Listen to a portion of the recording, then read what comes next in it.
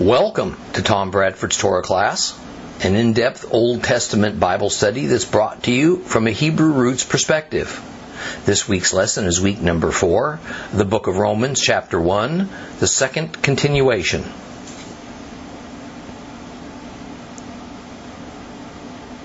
Now, while we're not going to spend as long in every chapter, Chapter 1 of Romans has so many important terms and God principles in it that it's necessary that we go slow and we carefully clarify these terms and flesh out these principles. Then we're going to have a far better basis for understanding what God, through Paul, is telling us. Now, we're going to spend most of this lesson looking at just one word. Righteous. I have so much to say to you today about that term. What it means. That we're not going to review last week's lesson except to say that verses 16 and 17 outlines the theme not just for chapter 1, but for the entire book of Romans. What Paul says in those two verses essentially defines his basic understanding of his messianic faith, and especially so when it comes to the role of the word righteous or righteousness. Now, while several of the terms he uses to express his faith understanding are commonly used in Christianity, I think if I asked most of you to explain them, I'd get a startled look or dead silence. I don't fault you for that. Most Bible scholars glide right by these terms without bothering to define them. And those scholars who do define those terms don't necessarily agree with one another.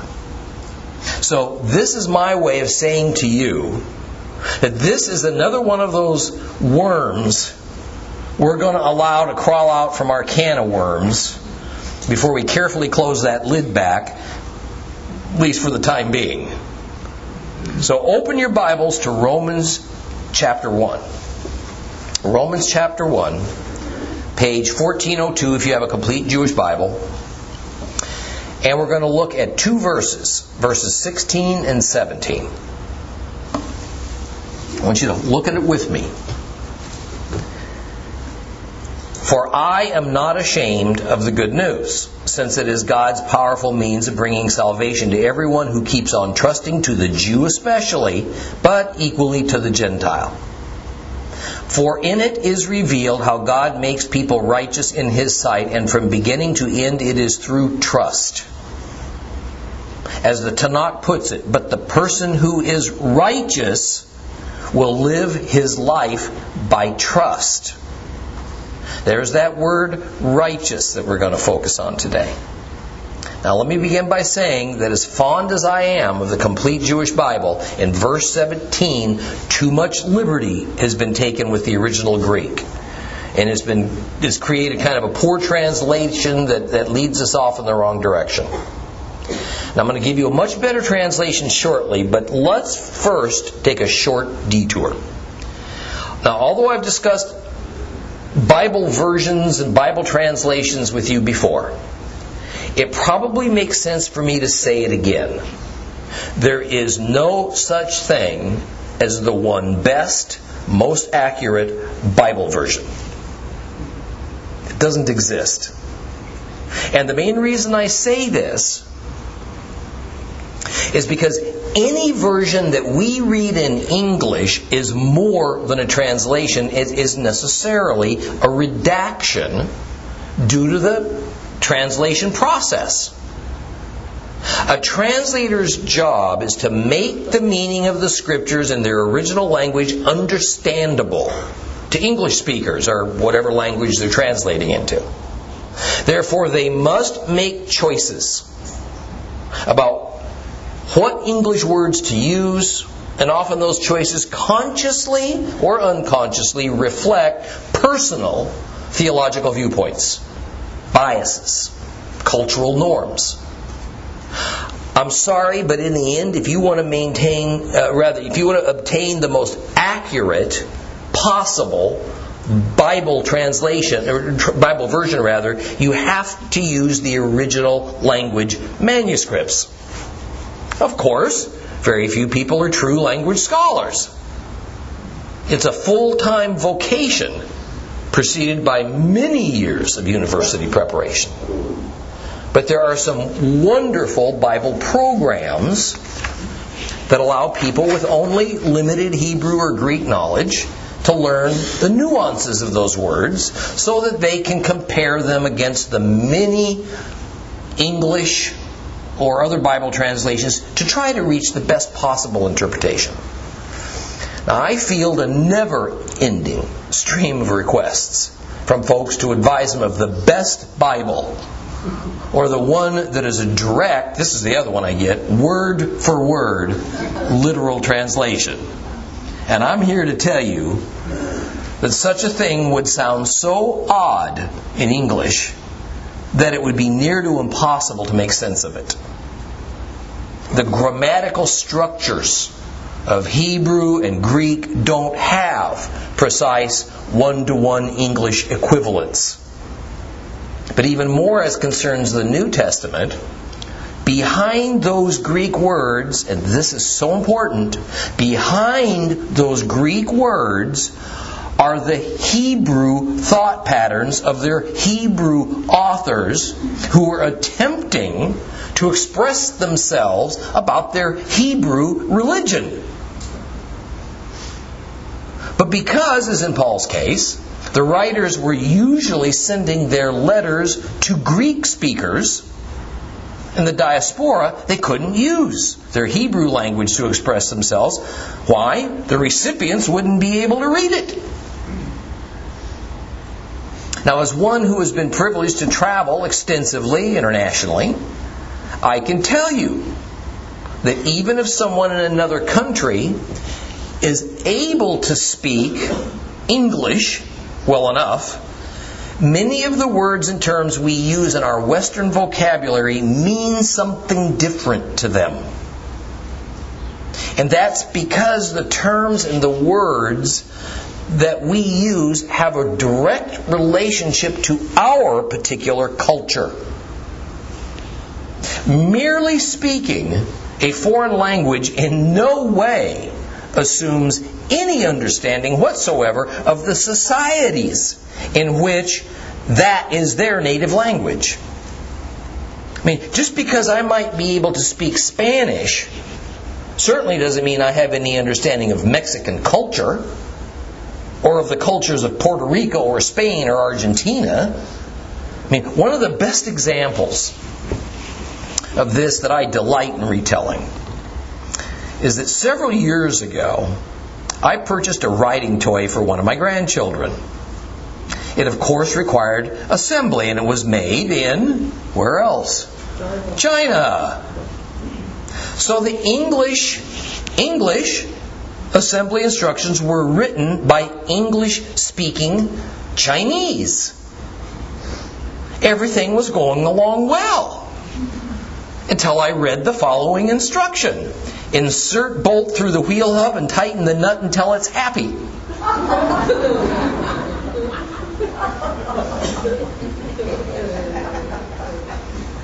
Happy? How am I supposed to know when the nut's happy?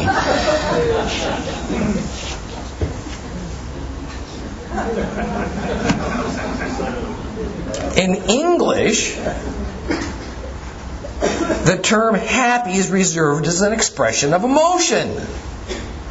Apparently in Chinese culture, it carries a little different meaning. It can even be extended to inanimate objects. It more means to make something or maybe someone right or functioning in harmony. So, the reason for the existence of the scores of different Bible versions in English alone has to do with what choices a particular Bible translator or board of Bible editors made about how to define certain Greek or Hebrew words. And since almost all translators are beholden to one denomination or another, They quite naturally use words that best uphold their theological beliefs. And believe me, some Bibles are translated by atheists. That may come as a surprise, but it's true. The complete Jewish Bible is no different. So why do I use it? Because it reads so well when spoken out loud, and because it inserts some words and names in Hebrew to constantly remind us that the Bible is a Hebrew document from Genesis to Revelation. That's why I use it. Now, although it's a helpful tool, the complete Jewish Bible is not the greatest study Bible. The best solution for most students of God's Word is to use a variety of Bibles, with the complete Jewish Bible as just one of them. On paper, one of the better technical translations is the King James Version. But the problem with it is that it uses an antiquated dialect of English that was spoken 500 years ago. And so many of the English words used in the King James Version had a very different meaning then than it does for us who use modern English. There is one translation that I encourage people to avoid, the NIV. It is clearly an agenda-driven Bible that will add or delete words and phrases and portions of verses to assure that its particular humanistic worldview is put forward. So with that, what is the better and more accurate translation? We started all this of Romans 1:17 than the complete Jewish Bible. We find it in the English Standard Version, the ESV, and it is spoken essentially this same way in many other familiar English Bible versions. And listen carefully to this, for in it the righteousness of God is revealed from faith to faith, as it is written, the righteous shall live by faith. Now remember how our complete Jewish Bible translated the same verse. It translates to that, for in it is revealed how God makes people righteous in His sight. Did you hear the substantial difference between those two? The ESV speaks of the righteousness of God. The complete Jewish Bible speaks of the righteousness of people. Now I know where the complete Jewish Bible is trying to go with this approach. But it is not true enough to the original language, so it muddles the picture on a matter of extreme importance to believers. There is probably no word that means fundamentally more to Judaism and to Christianity than the word righteous. And if we don't know how God intends for us to understand that term, then we have a pretty major hole in the understanding of our faith, perhaps in our relationship with Him. So, what is the righteousness of God? What does that mean? What is God's righteousness? But even before we answer that, what does righteous mean in a generic sense? I'm going to tell you up front that the answer to that question, not surprisingly, is found in the Torah. In fact, the best explanation of the critical term righteous can be found in the book of Exodus. Now I'll tell you a bit more about that momentarily. But first, in order to come to an informed and useful understanding of what righteous and righteousness mean in our Bibles, we need a very brief lesson in Greek and in Hebrew. With apologies to true language scholars whom I admire beyond words, I'm going to explain this in easier terms that non-language scholars can understand. As we find it in the New Testament, the English word righteous and its variations, such as righteousness, these are a translation of the Greek word dikeu. Dikeu. Now, dikeu has a few variations of itself as well, such as dikeos, dikeosine, and then there's a couple more. But they all have the same basic root meaning. English translators say that in English, the root meaning of that word, dikeu, is righteous. Okay, simple enough.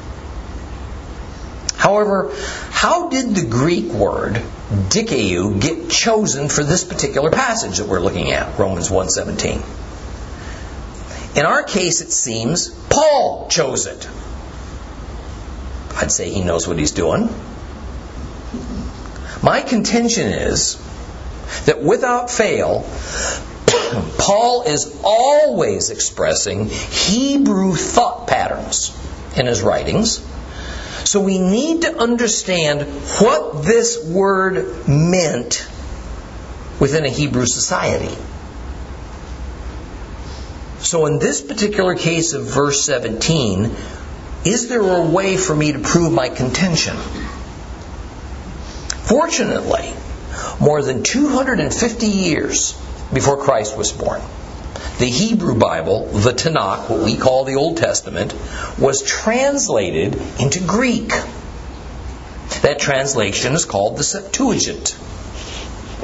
Now we know from a very ancient document called the Letter of Aristeas that this translation project took place in Alexandria, Egypt, where there was an enormous Jewish population of almost 1 million.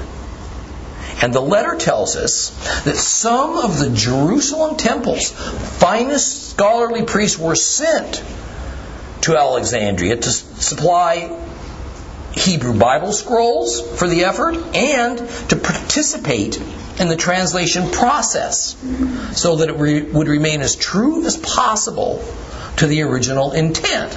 Now, understanding that there will always be imperfections and some loss of precision in translations. Therefore, when we compare the word-for-word Greek of the Septuagint to the word-for-word Hebrew Bible, we should be able to see then exactly which Greek word those ancient Hebrew scholars chose to translate any particular Hebrew word. Just hold them side by side. And when we do that, we find that the same Greek word from the Septuagint, used in a similar context in the New Testament, also written in Greek, then we have ourselves kind of a biblical Rosetta Stone. A voice from the past is telling us what the ancients meant to convey from a Hebrew language and cultural viewpoint, and then how to carry it across to an entirely different language and culture. Or in another sense, we have a means to find out from an Old Testament Hebrew perspective what the New Testament writer is attempting to convey to us. And what we find is that the Greek word dikeu was the word chosen by the original writers and translators of the Septuagint to directly translate the Hebrew term tzedek. Tzedek. Therefore, if we want to truly know what dikeo, righteous, means in the New Testament, we need to study the Hebrew word tzedek in the Old Testament. That way, we will understand what the Hebrew Paul had in mind in his native Hebrew thought pattern. Now, I hope you're following me, because it's critical for believers to explore the proper and intended meaning of the term righteous. Now, the first thing to understand is that righteous or righteousness, tzedek, as it applies to God, that is, God's righteousness, is quite different from how it applies to humans. My righteousness, your righteousness. Now, as it applies to humans, it's pretty straightforward. Righteousness, tzedek, can indicate a person who is right with God. That is, righteousness is our desired status before the Lord. Or it can also mean doing what is right. It describes a proper action or behavior. Thus, the word righteous also has a direct connection to the concept of covenant. Let me tell you how. A covenant is a document, whether it's oral or written, in which two parties agree to do certain things or to behave in certain agreed to ways. Therefore, from a covenant perspective, doing what is right from the Hebrew worldview means to do what God says to do. And where does God tell us what to do and what not to do? The covenant of Moses, the law. Righteous can also mean right in an ethical sense.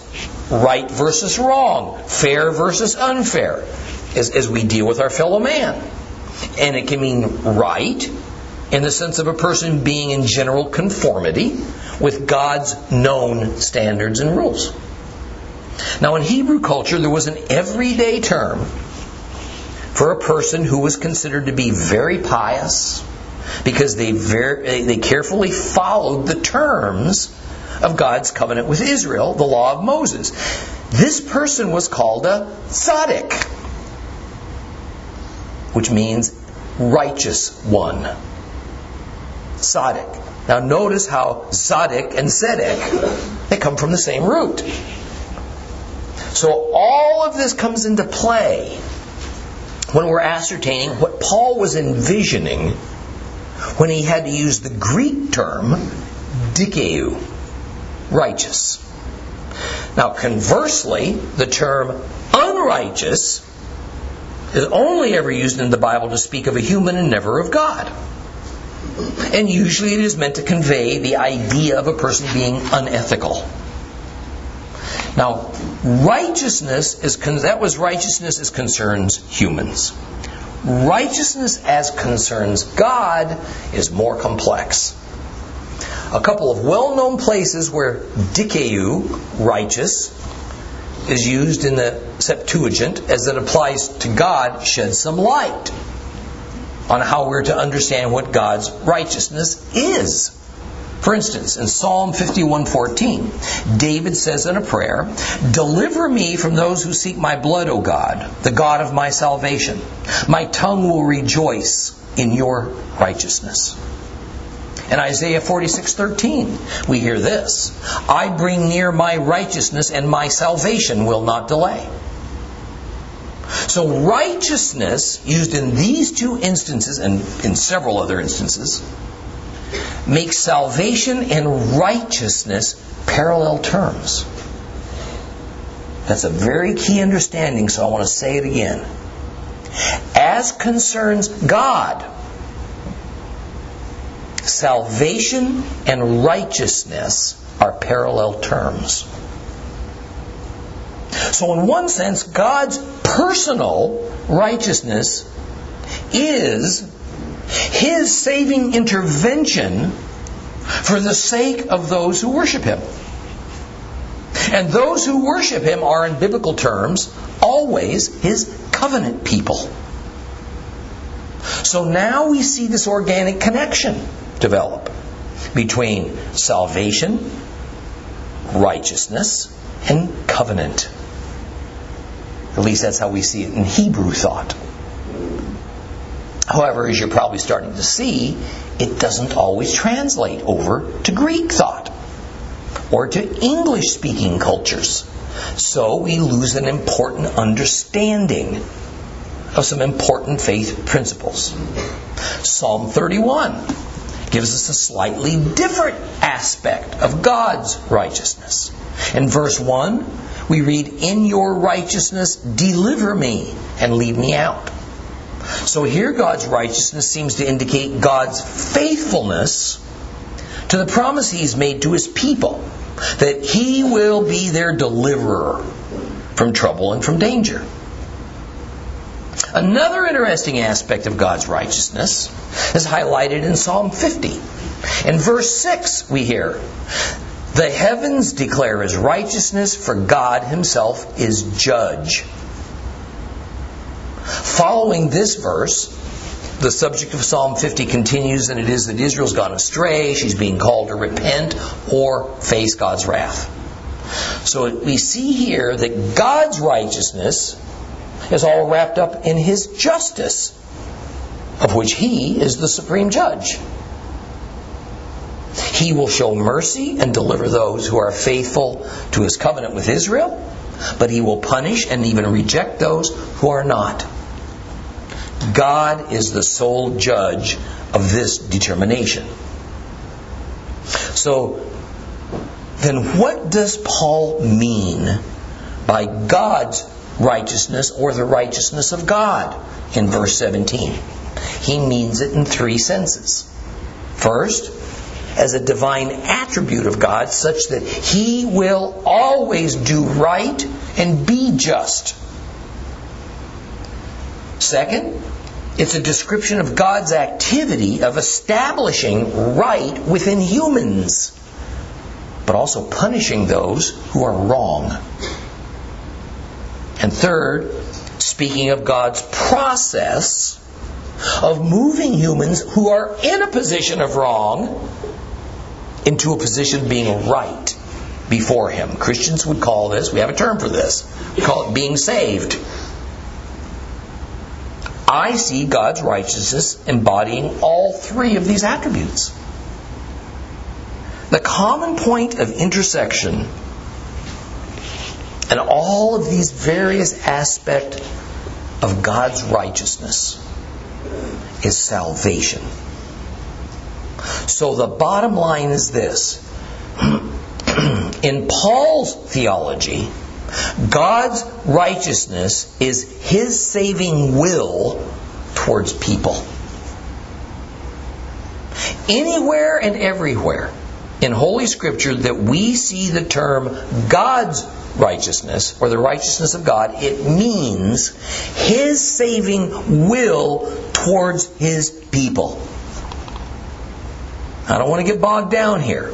I want you to know, though, that there is a lot more to this. And it can be found in Exodus 21. We've not discussed the important aspect of God's justice in relation to God's righteousness, and because it's a pretty serious study all in itself. But if you want to understand this in a much more complete way, go online to study the Torah class lesson for Exodus chapter 21. There, justice and righteousness are discussed and how they relate to one another. But let's take this a step further. When we look at verses 16 and 17, we see four key phrases or terms that are used. The terms are the gospel, the power of God, salvation, and God's righteousness. The gospel, the power of God, salvation, and God's righteousness. Now to Paul, and in Hebrew thought, all these terms are roughly equivalent. The power of God refers to salvation. The power of God, hear me on this. The power of God is an actual force. Even though it's invisible. But so is magnetism and so is gravity. We sure know it exists. It's not simply an ideal. It's not a thought. Salvation happens by the power of God. That is, salvation happens by a divine force. God's righteousness expresses His will to save you. And the essence of the gospel is contained and manifested only in the power of God to save.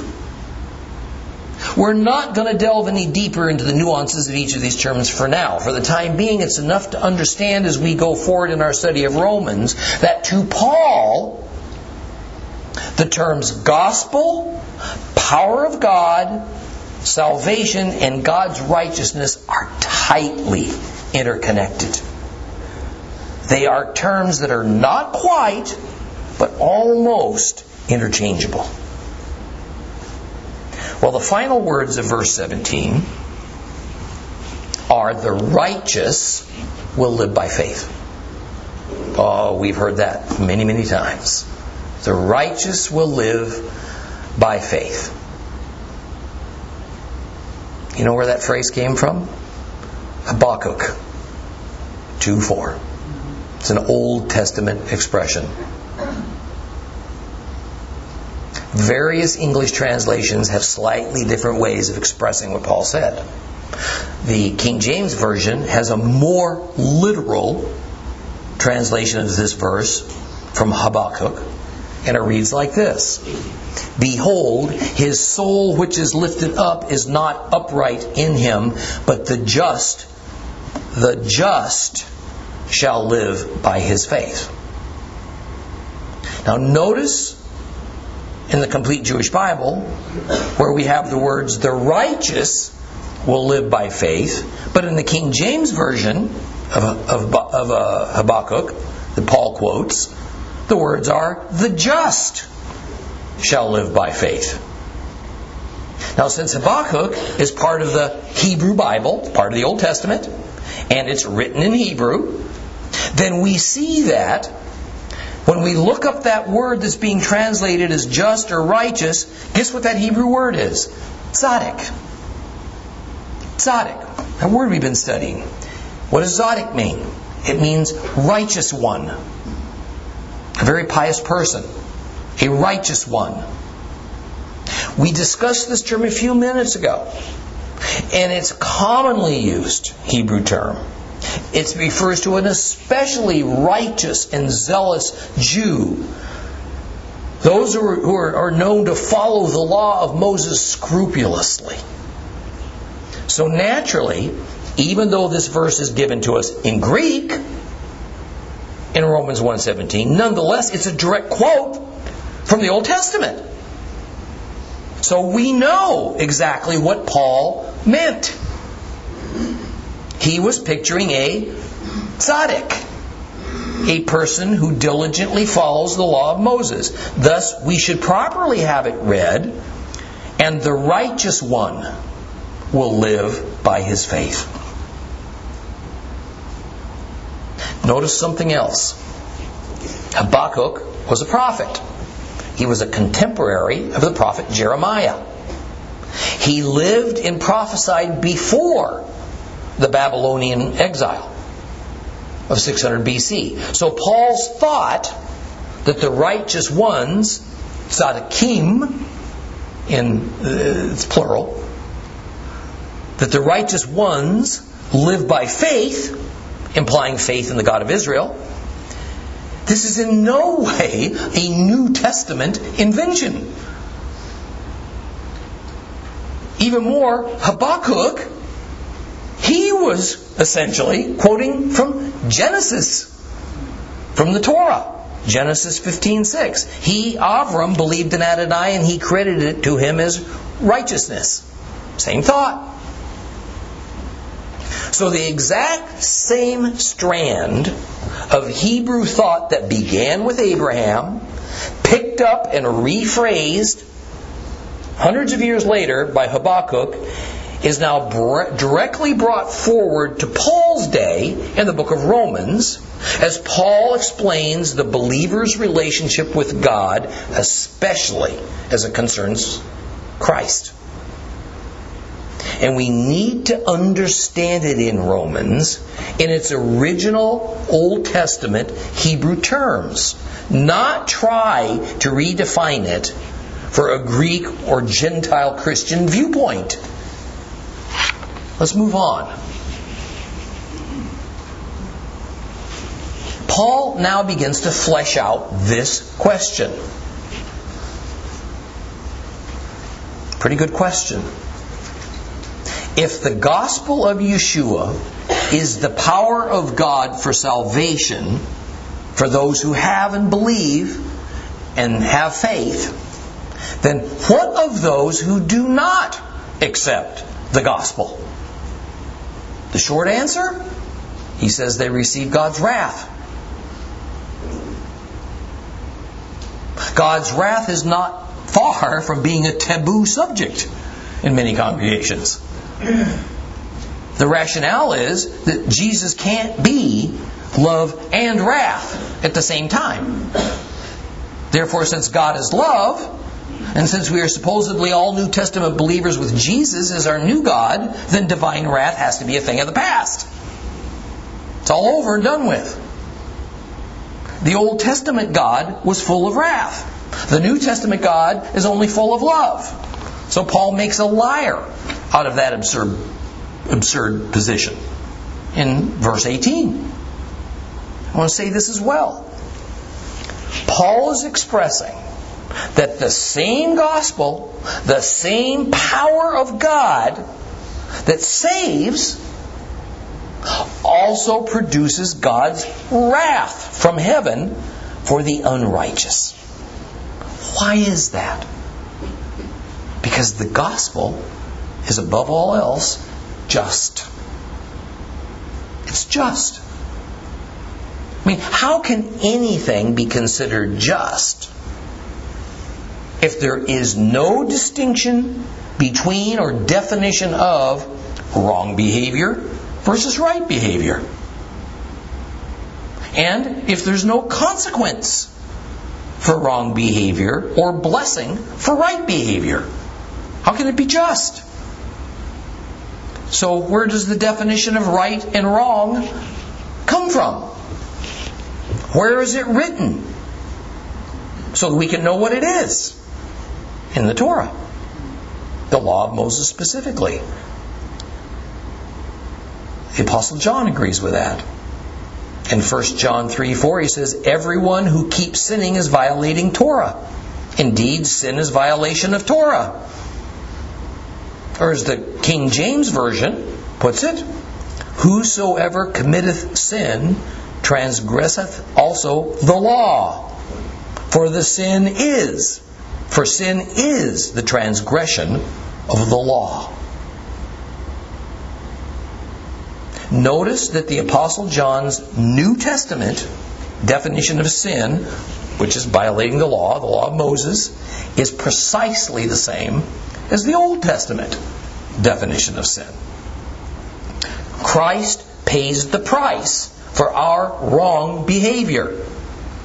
But He has no need to pay for anything, and has no need to pay anything for our right behavior.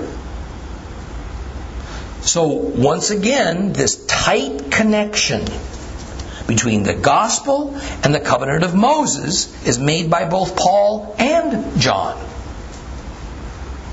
Let's read just a couple more verses in Romans.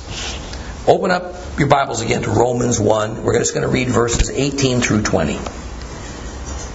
Page 1402.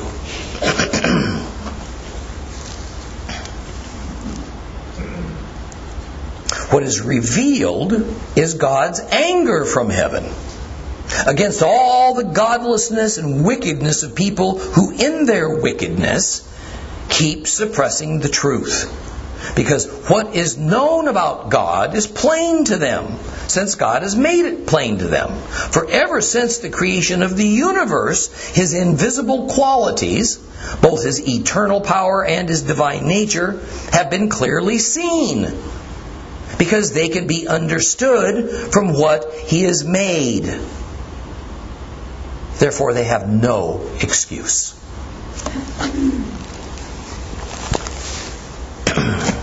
Notice that in Romans 1:18, that suppressing the truth is one of those wrong behaviors that the ungodly and the unrighteous do. What is truth? God's Word is the truth. God's covenants, God's gospel are the truth. It is virtually a crime, with possible jail time involved, for telling the truth of the gospel in Israel. If you are a believing Jew who wants to immigrate to Israel. Every effort will be made by the Israeli government to prevent you from coming, unless you will renounce the gospel in front of a rabbi who will certify it. So that we don't lose the forest because of the trees, remember that Paul is writing this letter, everything we're studying here, to Roman believers in the city of Rome. Many are Gentiles. Many are Jews. And he is telling them that the Jews of Rome who refuse to believe and who make being a Jewish believer difficult are themselves the targets of God's wrath. Why? Why is this important? Because Judaism taught then that simply having a Jewish heritage was enough to be in good stead with God. Paul also says that if you don't know who God is, it's because you don't want to. God has shown you who He is in the awesomeness of His creation. Some ways that itself ought to suffice. So don't blame God if you receive His wrath. Blame yourself. Understood. I rather understand. There is no evidence of atheism in these times. As a matter of fact, it seems that historically atheism is a new phenomenon that began in Europe in the 1700s as a result of the Enlightenment philosophers. So when we read in verse 19 that God has made Himself known to everyone, it doesn't mean that people in the Bible days were making a decision as to whether there was such a thing as a God. The issue was, who is God? Now let me make something else plain. Anyone who argues against creation as a product of the God of the Bible, a universe and everything that exists, seen and unseen, that is a creation, that is a little more than an expression of God's will, then that person has taken hold of a deception that will leave them deceived about almost everything else that involves God. When I hear of a Christian who says they do not accept the creation story, that creation was not of God, but rather it was something from the natural realm, I have serious concerns about their claim of salvation. If God says that the prime evidence of Him is His creation, and you don't believe in a divine creation, then you are rejecting the prime evidence of God. That's not very stringent logic. I mean, how that can possibly coexist with salvation, I can't fathom. If to you creation's not the truth, why would you believe in the gospel? I say you can't. Rather, you have deceived yourself to believe that you're saved. Even more, Paul says that in reality, God's existence is evident to everyone, and that even includes the unrighteous. So what a denier of God is doing is actively working at not believing in God.